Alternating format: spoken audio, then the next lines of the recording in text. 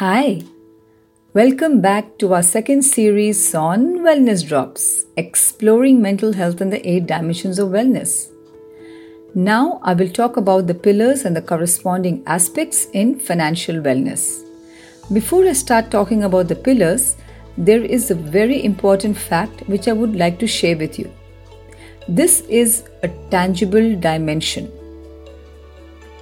You have facts and figures for everything. For example, if you have X amount of money, it is a fact and figure, which is definitely measurable. If you are spending X amount on something, you have authentic proof that you have spent that money, right? Whereas other dimensions are intangible. I will now start discussing the first pillar, which is awareness. Awareness is a very important aspect even otherwise. It is important to have general awareness of your surroundings, the environment that you are living in. It is important to be well informed about your ecosystem. What's happening around you? It may not be very important to know everything, but it is certainly good to know a lot of relevant things so that you have confidence and the kind of knowledge that you need. Likewise, it is important to have financial awareness. There are 3 aspects in financial awareness. The first is emotional awareness. The next aspect is to do with practical awareness. And I'll come to the next aspect under this pillar, which is called benchmarking. I will leave you thinking on these 3 aspects under this pillar of awareness because all actions and all activities start with being aware. Only then you will be able to do something about it. The next pillar under financial wellness is a very important one. In fact, it probably guides our whole lives and it also guides the decisions that we make or the decisions we don't make. It is to do with financial literacy. Financial literacy is very crucial and critical because it enables us make well-informed financial personal decisions, but keep in mind the knowledge that we have is just for us to understand the basics and the fundamentals of the financial requirements that we need to take care of in our future. We need to know of those things which we feel is important for us, and those will help us to make decisions for our own selves.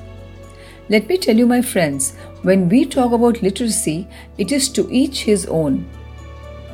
It needs to be customized. It is not that it is a one fix for all. Not at all. Because requirements will vary from one another. The purpose of getting financial literacy is to get better knowledge about a particular situation more than you already have at that given point of time. Now, that I have given you a brief on what is financial literacy, I will dive deeper to understand this pillar in the form of the 3 aspects. The first aspect is budgeting, saving, and debt. The next one is investment and insurance. The last aspect under this pillar is retirement and legacy. The third pillar under financial wellness is behavior. It is important for us to understand about ourselves and how we behave in different situations, especially when we are making decisions with regards to financial matters. In other words, how we feel, how we act, how we conduct ourselves when we are making financial decisions is important. There is always a confusion, a challenge in trying to choose, listen to the head or to the heart. Now, you are the best judge, my friends, to see and decide in which given situation you need to listen to your head or listen to your heart. I'll start discussing about the first aspect under this pillar, which is the head. The next aspect is to do with the heart. We talked about taking care of both these aspects, the head and the heart, and this leads us to maintaining a balance.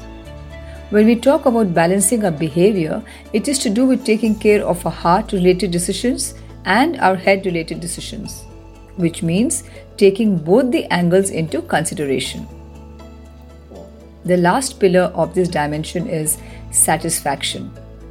and it is towards the end of your financial journey, because all the time and effort you have put in all through your life culminates into this one aspect, which is satisfaction.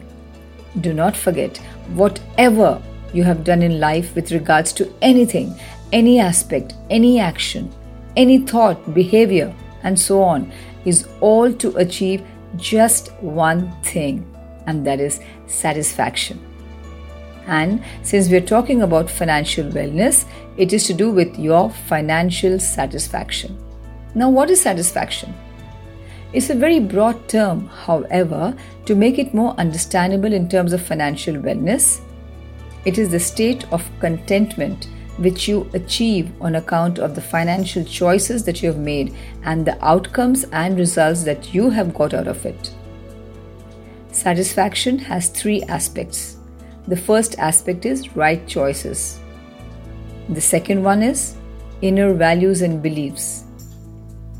If you do things which are suitable to you and the right choices at the right time and taking care of your inner values and beliefs, what is it that you're going to achieve?